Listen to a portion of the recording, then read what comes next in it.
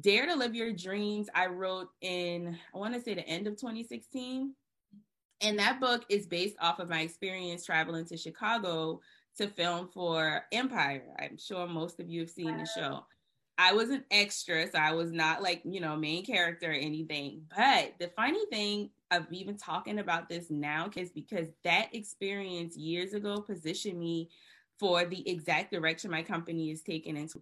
Most people thought when I raised that money to get to Chicago, because I was flat out broke, y'all, like broke, broke. And I did a GoFundMe to raise the money to get to Chicago because, if you know anything about entertainment, extras don't get paid to go there. You just get paid to be there. And so I needed money to get there and, get hotel and all of that. So I did a GoFundMe, and like within 24 hours, I raised thousands of dollars from people. I made it a big deal. I did like graphics for everybody that donated, and like it was just like this whole thing. But people thought I did all of that because my goal was to be an actress.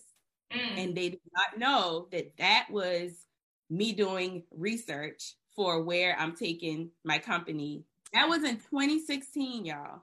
I knew that I had to physically be on the set of a professional TV show in order to understand the role that I would be playing for this next chapter. I didn't care about the acting part. That was what I needed to do to get the hands-on experience. Because like you said, you're not going to learn everything in a textbook. Right. And so that book, I'll say the high level takeaway is that sometimes you got to physically position yourself. Get offline.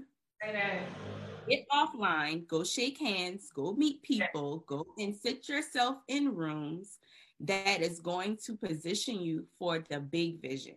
Because you're not going to get to the big vision without that.